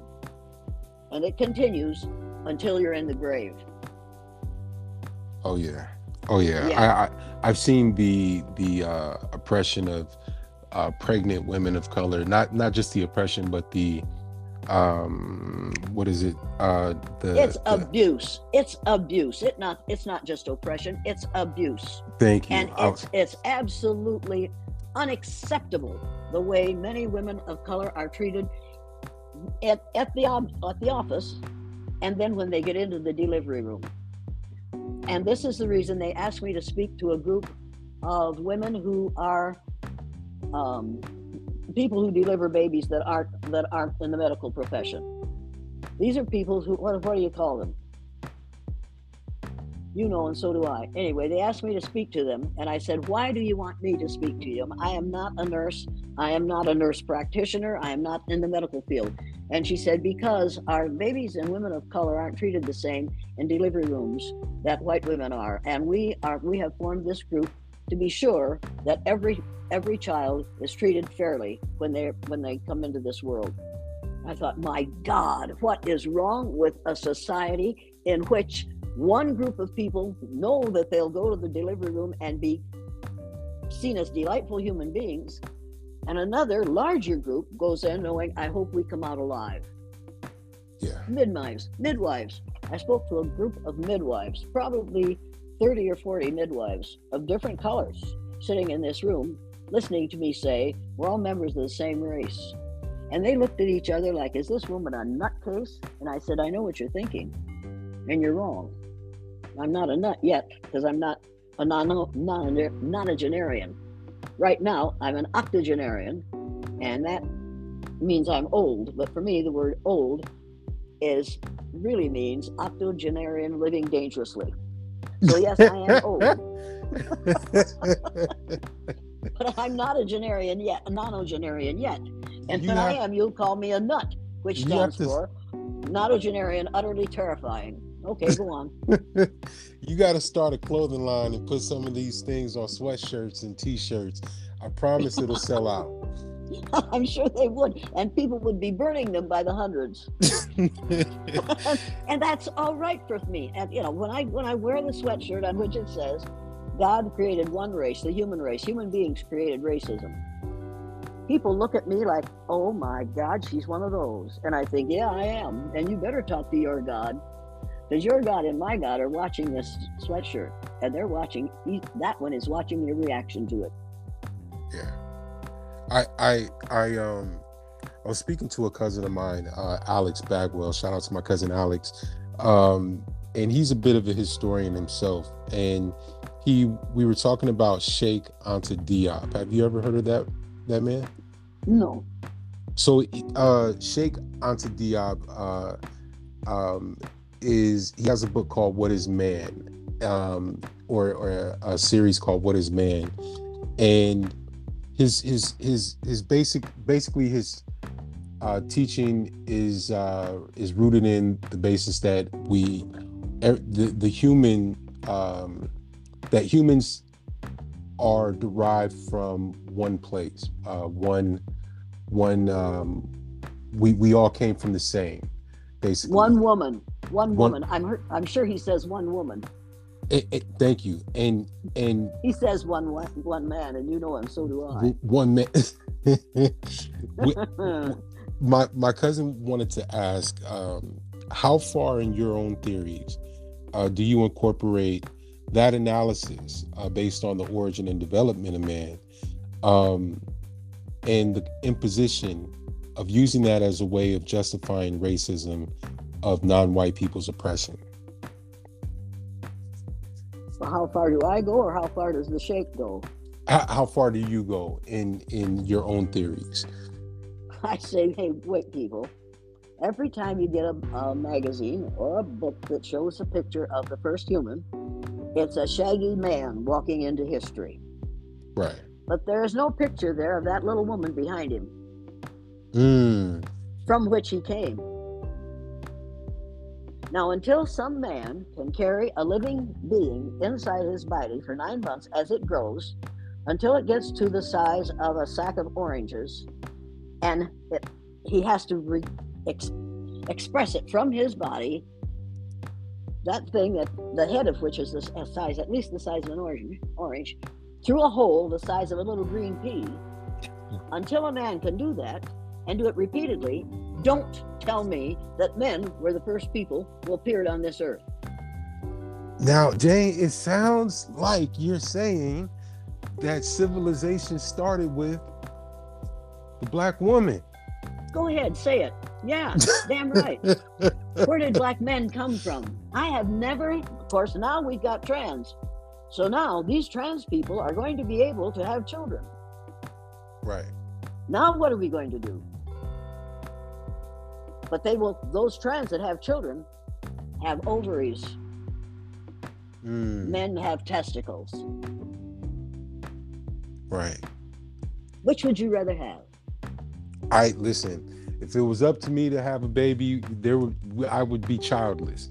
That sounds painful. I think you would. Yes, it is exactly that painful. And I had 4 in 5 years until we found out what was causing that. And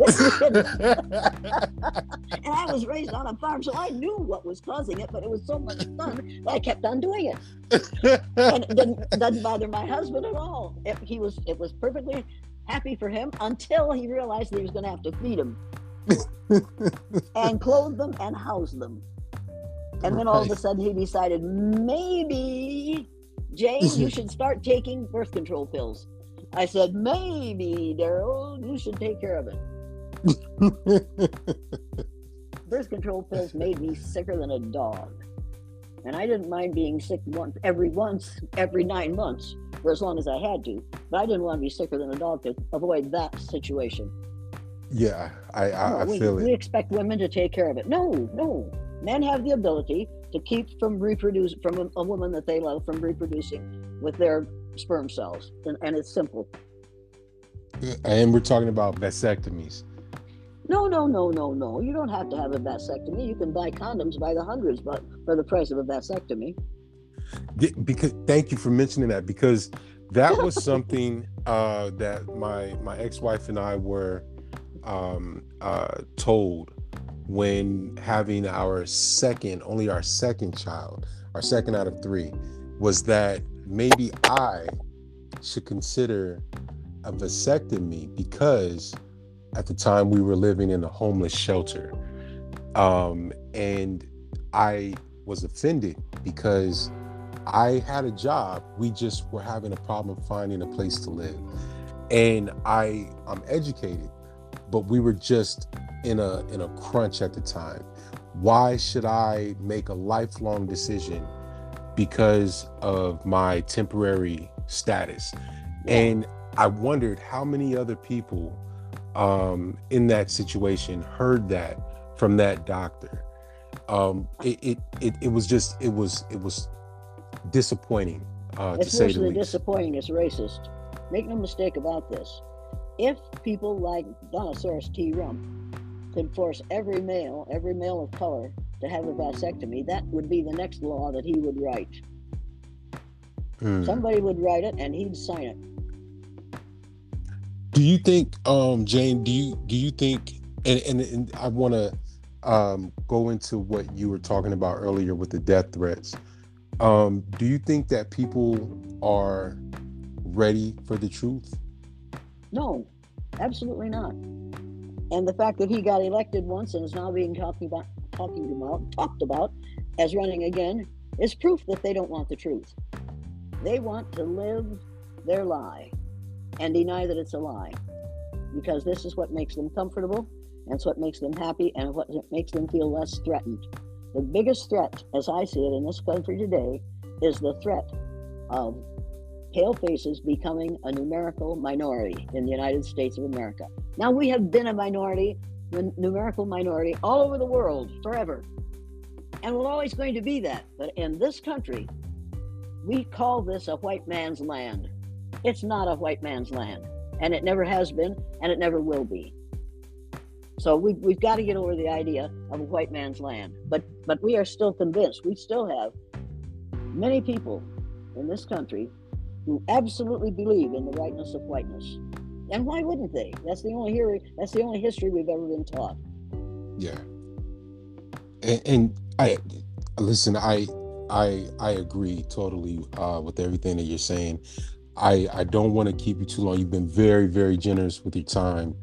That's all right. Wait a minute. People probably stopped listening 40 minutes ago, so don't worry about it.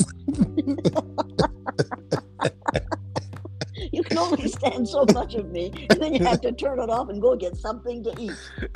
Yes. Gotta take a breather, smoke break right now. Okay. Wait a minute. Have I said anything that sounded like a lie to you? No, not at all. Not at all. Have I said anything that sounded absolutely impossible, not possible? No, not at all. No. Well then, what's the problem for your listeners? And I'll tell you what the problem for your listeners is. Many of them don't want to hear the truth, and the ones who want to hear the truth don't have anybody to talk to about it. Yeah. If mothers of melanaceous and melanotic children go to the teacher and say, I heard a woman say on television that most of what you teach in this school is about the rightness of whiteness. I want my son to hear about the great things that people of color have done, about the great things that people that we call Indians have done, about the things that people who came from Africa have done. I want them to hear about those things, and I'm going to bring you a copy of the book Nile Valley Contributions to Civilization. And I'm going to expect you to share a part of this book every day with the students in this class. Do you know what that would do to that teacher? That teacher would go to the principal would go to the superintendent, and they would request that perhaps your child would be happier in another school, or perhaps you would like to do homeschooling for your child. Because don't for 1 minute think that the vast majority of teachers in this country are educators. They are teachers. They teach the curriculum that is put before them at the beginning of the school year. Here is the state course of study. This is what you will teach. As a result of that, there had to be lots and lots of noise made to have Black History Month. Black history should be taught in every day, in every classroom, in every school in the United States of America. Because without Black history, there would be no Americans. And there would be no British, and there would be no French, and there would be no Chinese, and there would be no what we call Indians in this country. We all came from Africa. So we had best start teaching the truth in history, and your children, who I take it are Mosaic, have the right to hear the truth about all sides of their colors. Yeah, my children are their mother is half Mexican, half Black, and I but they're all human. Their mother is all human.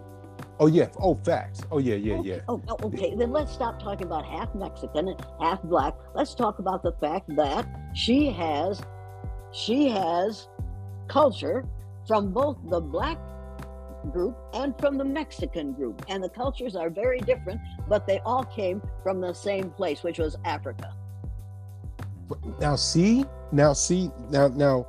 I was in New York and in a bodega, and in walks this man with a Spanish accent, a thick Spanish accent. Well, not thick, but a thick Spanish accent, and he's talking about brown and Black people and how we're all the same.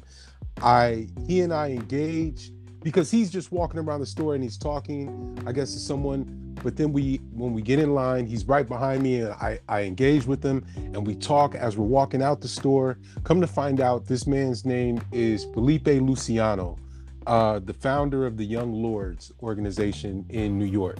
And he was talking about how divided Black and brown people are, Dominican, Puerto Rican.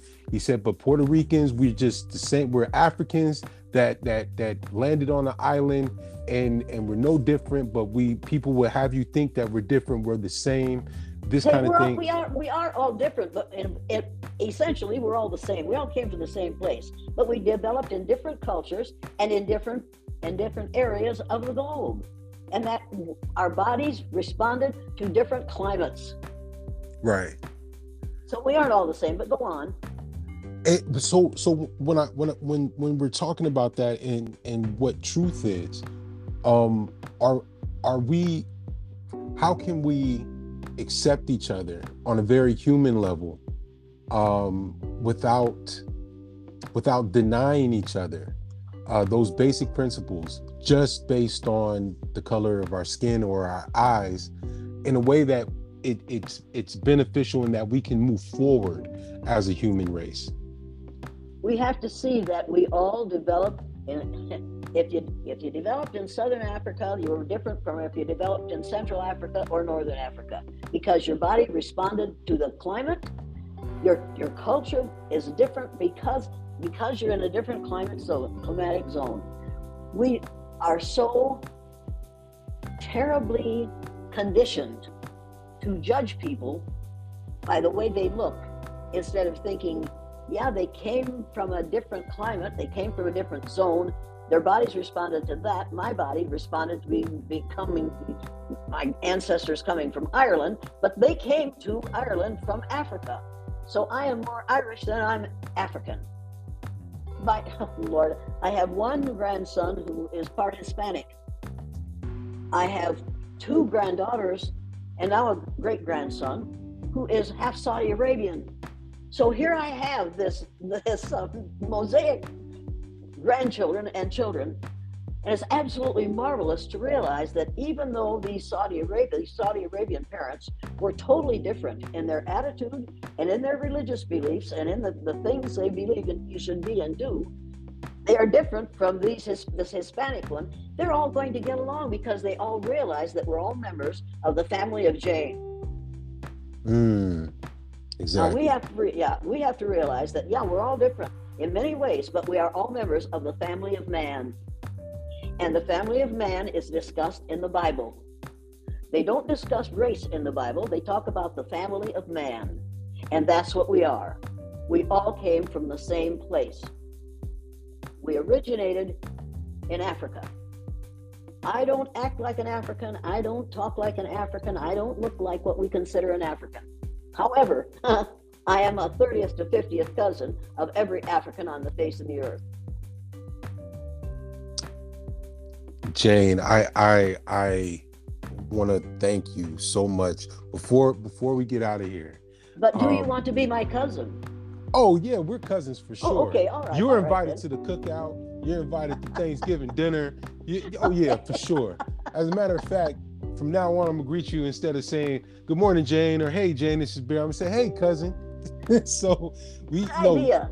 And I'll bring the potato salad. I'll bring the potato salad to the picnic, unless you want cream puffs. And if you want cream puffs, I make the most fabulous cream puffs you have ever eaten in your life.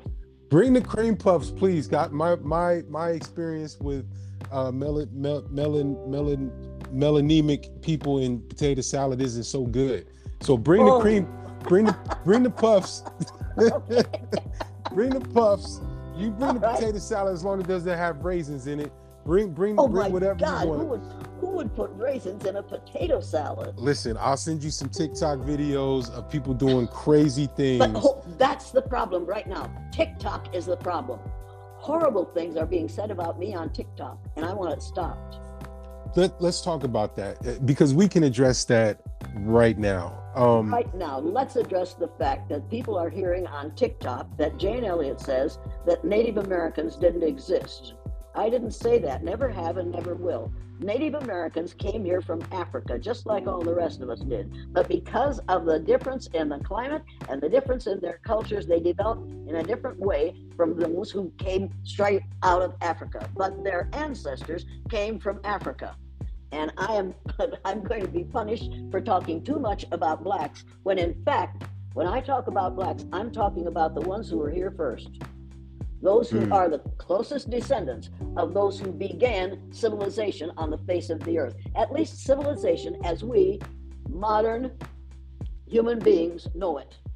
When those first modern human beings appeared on this continent, they survived longer than Peking man or Java man or Neanderthal man or all those other humanoids. Homo sapiens were the ones who survived the longest, and we are all members of the Homo sapien family. Every one of us, every person of every color, every human of every color is a Homo sapien. And I mean, what we called Indians. Indians weren't called Indians until Columbus, who was lost, called them that because he thought he had reached India. Let's stop using terms like Indian to discuss the First Nations people, which is what they called themselves. And every group of First Nations people had a word in their language for the people. They called themselves the people because they were that realistic before we got to that point. Okay, put that on TikTok. Thank you. Because we see when we look at pictures that not every native at that time looked like a Disney caricature.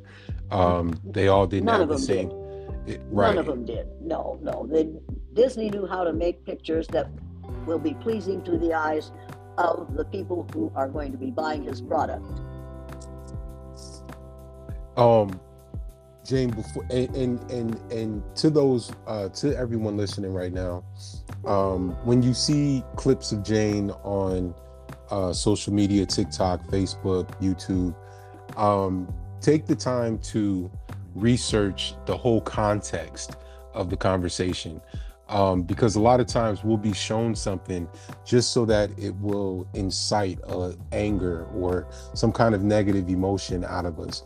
And in the comment section, you'll see people that reaffirm all of these that will contribute to that. And so it forms a negative public opinion on something that wasn't intended to be negative at all. So we're all about creating stereotypes.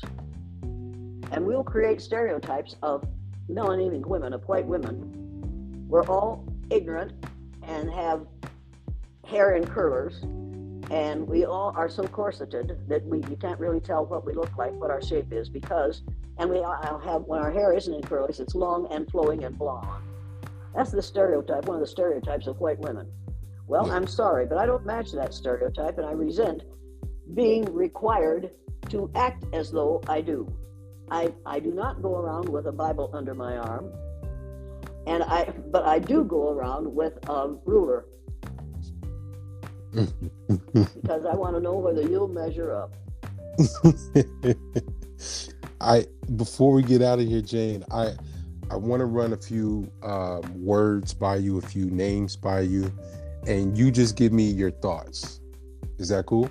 Sure, go ahead. Okay. Frances Cress Welsing. Brilliant. Absolutely brilliant. Absolutely brilliant.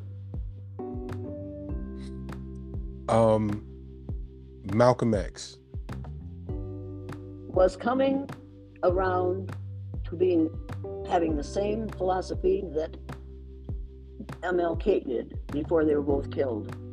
Malcolm X had the hope of black people, and if he and MLK had been allowed to live, this would be a different society today than we are, because Martin Luther King Jr.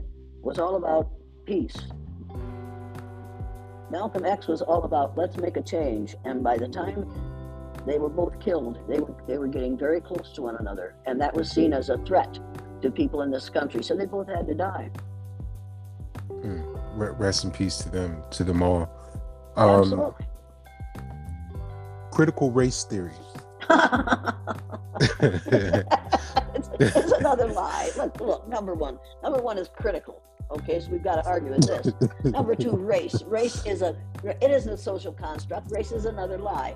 Theory. I don't deal in theories. I deal in facts. Instead of calling CRT critical race theory, let's call it what it is: curriculum respecting truth. Now, if curriculum respecting truth bothers you, that's your problem. You don't want to know the truth. But if curriculum respecting truth, if you are willing to listen to that, and if it's being told, if the truth is being told, then that is exactly what we need. But we do not need critical race theory. We need curriculum respecting truth. We could start teaching that prenatally, but you can't start teaching critical race theory until you get to college. That's ridiculous. We ought to be teaching, and you wouldn't have to teach critical race theory at the college level if you taught the truth at the elementary level. So let's insist that every teacher teach CRT, curriculum respecting truth. Make sense to you? Perfect sense. Absolutely. Well, it isn't perfect, but it's pretty good. Reparations.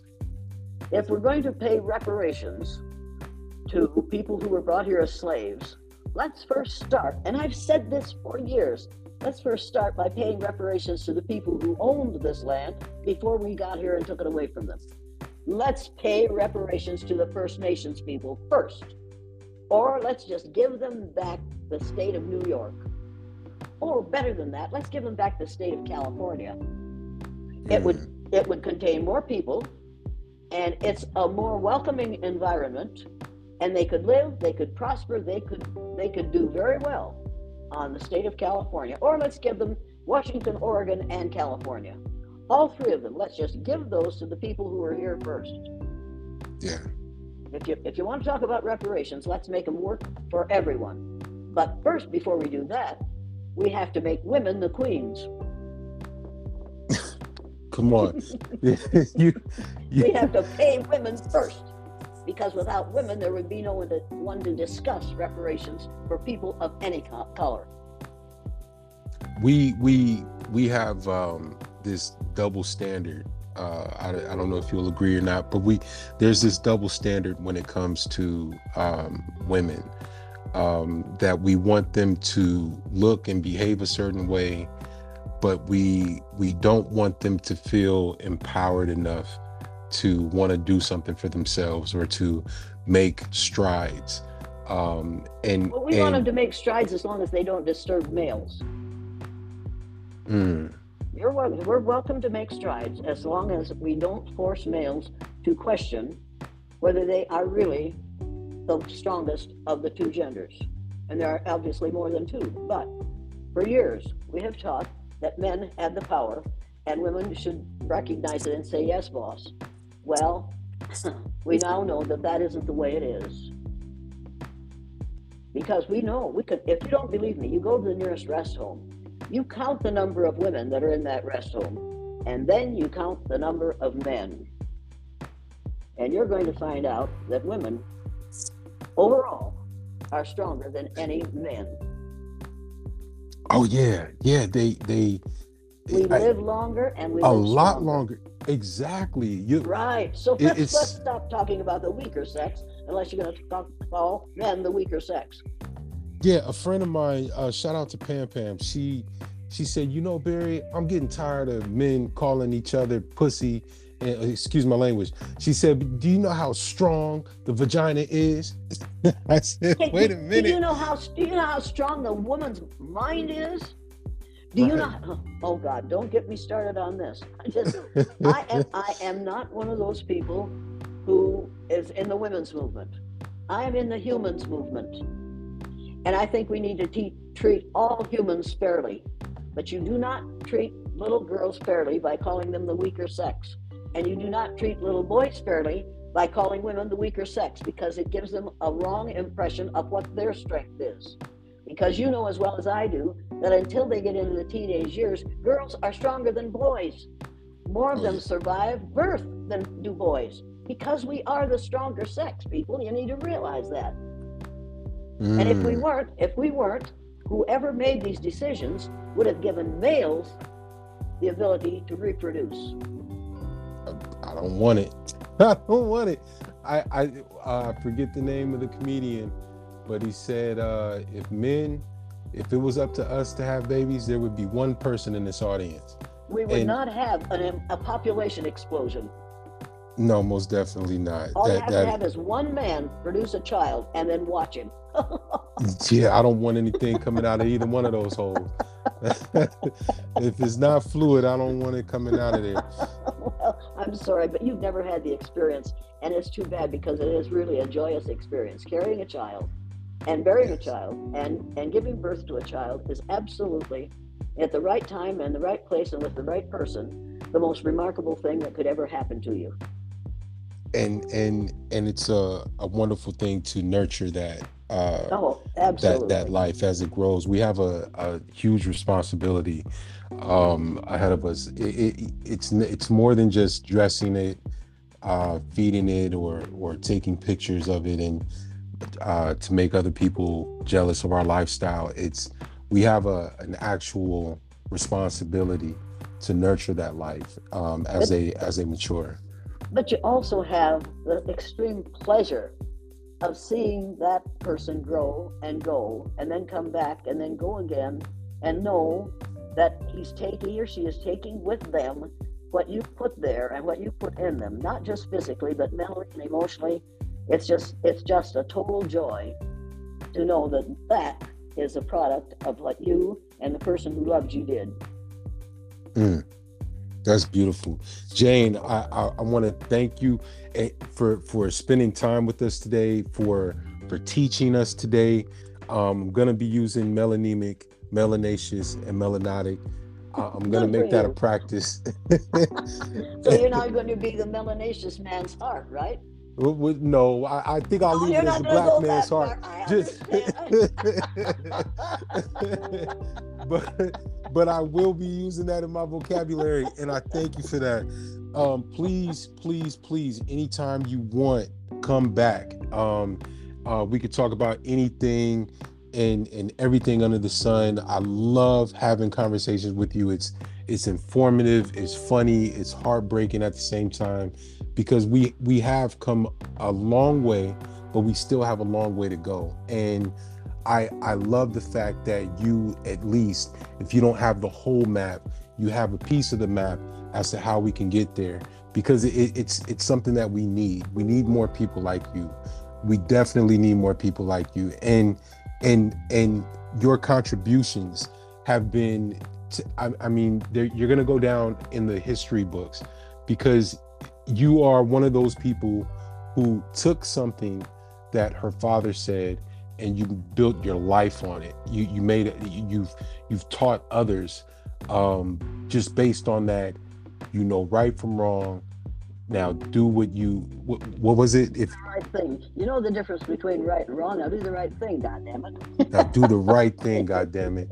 Shout out to your father. Yes, every day, every day. Because the seeds that he gave you, the jewels that he gave you, the fruit that he gave you, we're all eating from to this day. Jane, is there anything that you have going on right now, or any upcoming events or anything that you want to plug? Oh, I have a bunch of podcasts coming up, and I have interviews coming up, and I would love to get back on college campuses, but if I don't go back on college campuses, I don't have to fly. So that means I don't have to rev up my broom. I can just sit here.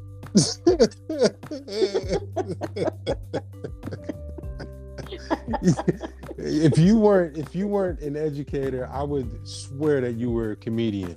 You have material for days. You can't take this stuff seriously. If you take the crap that you hear every day on the news seriously, it will drive you insane. You have to find a way to make it totally ridiculous, because it is.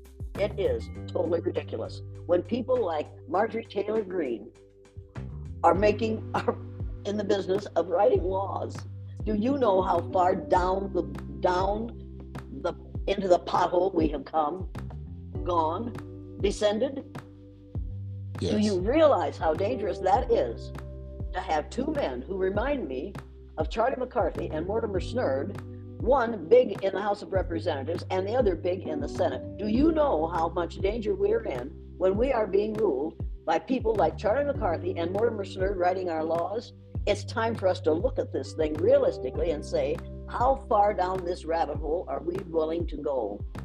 And I think we've gone far enough now. Yeah.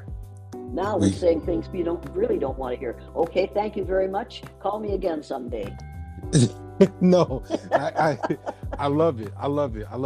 And this is what we need. And this is why I asked you to come onto the show, because I intended for this to be, I got on Spotify one day, and I wanted something that spoke to me as a man, as a black man, and I couldn't find anything.